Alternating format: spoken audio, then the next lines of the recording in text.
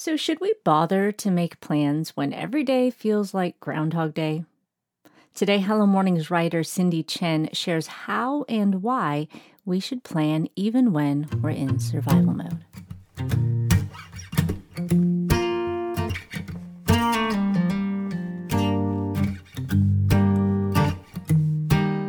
Hey, my name is Kat Lee, and you're listening to the Hello Mornings podcast, where our goal is to help you begin and build a life-changing morning routine. Each episode of this show is designed to inspire you in one of the three key areas of a great morning routine: God time, plan time, and move time.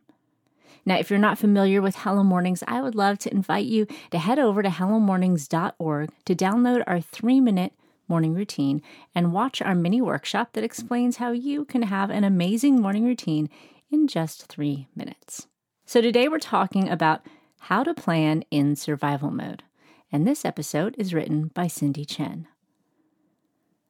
Psalm 90:12 says, "Teach us to number our days, that we may gain a heart of wisdom." There are seasons that call for less planning. When we first bring home a baby, when our world is upended by illness or grief, or when we're home indefinitely because of stay-at-home orders. Having no concrete schedule does not mean that we're better off making zero plans. We're still entrusted with our days, even if they seem to be redundant or purposeless. That beautiful planner I picked out where I plotted my goals and scheduled birthday parties and blocked off a long-awaited vacation has lain dormant, useless when all the days run into each other. And I've struggled with the daily routine, or lack thereof, these many weeks that we've been home from school and work, and nearly all our activities have come to a screeching halt. So it's easy to ask, well, why even bother when plans have gone out the window? But in seasons of survival, planning involves a different perspective.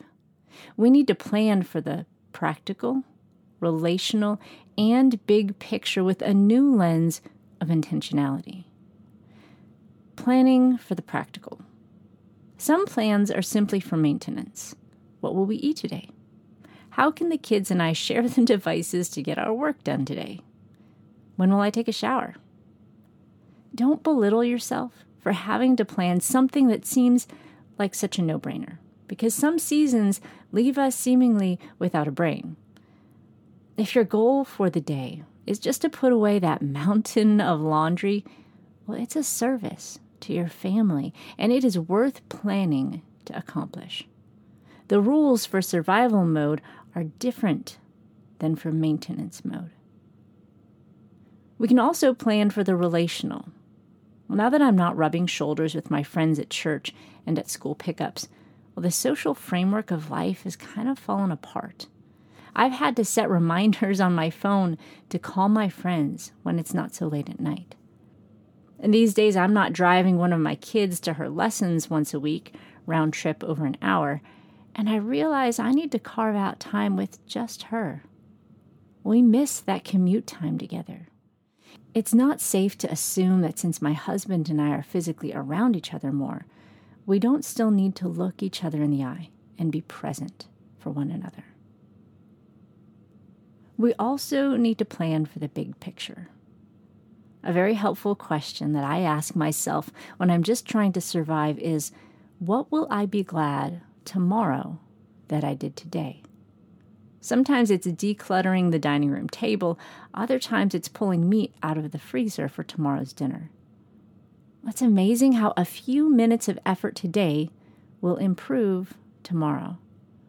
What has to be done this week or this month? How can I take one step toward that today? Ephesians 2:10 says, "For we are God's handiwork, created in Christ Jesus to do good works, which God prepared in advance for us to do." Friends, God's plan is not on hold, even though our activities have been put on pause. Rather, this week may be wide open so that He can do something wonderful that would not have otherwise been possible in days full of carpool and homework and practice and commuting. So what is God asking me to do today? Who does He bring to mind? When or how can I respond? When we're struggling, those first minutes of the day are all the more valuable for setting our focus and prioritizing. We can take courage in the truth that we are looking to the one who gives us help, gives us strength, and gives us wisdom when we ask Him, especially when we're in survival mode.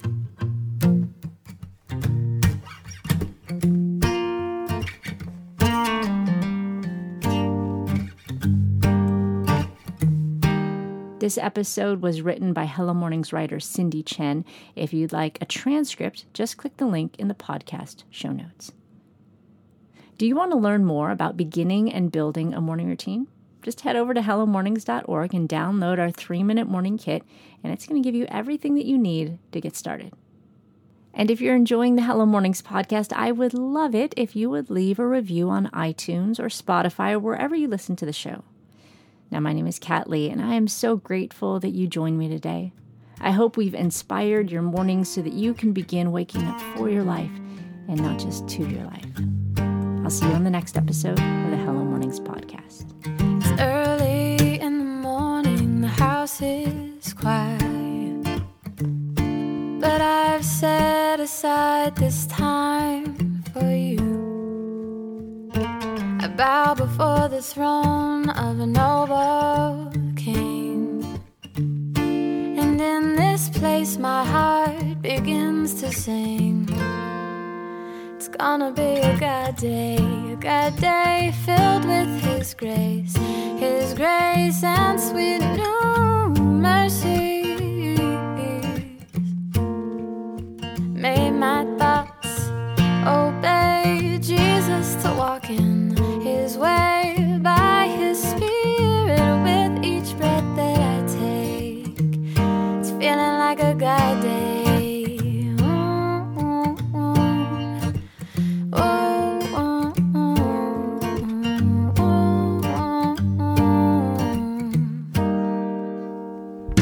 A prayer rises up from within my soul. Delight comes from above in our sweet communion. I sink deep into your word, and there I find all the hope I need to calm this restless mind of mine. It's gonna be a God day filled with His grace and sweet new mercies. And make my thoughts obey Jesus to walk in His way by His Spirit with each breath that I take. And you wash over me, and I'm reminded that in you I am clean. You are my strength to face this day, this God day filled with your grace and sweet new mercy. And make my thoughts This song is called God Day by Jen Stanbro, and you can get your own copy wherever you buy music.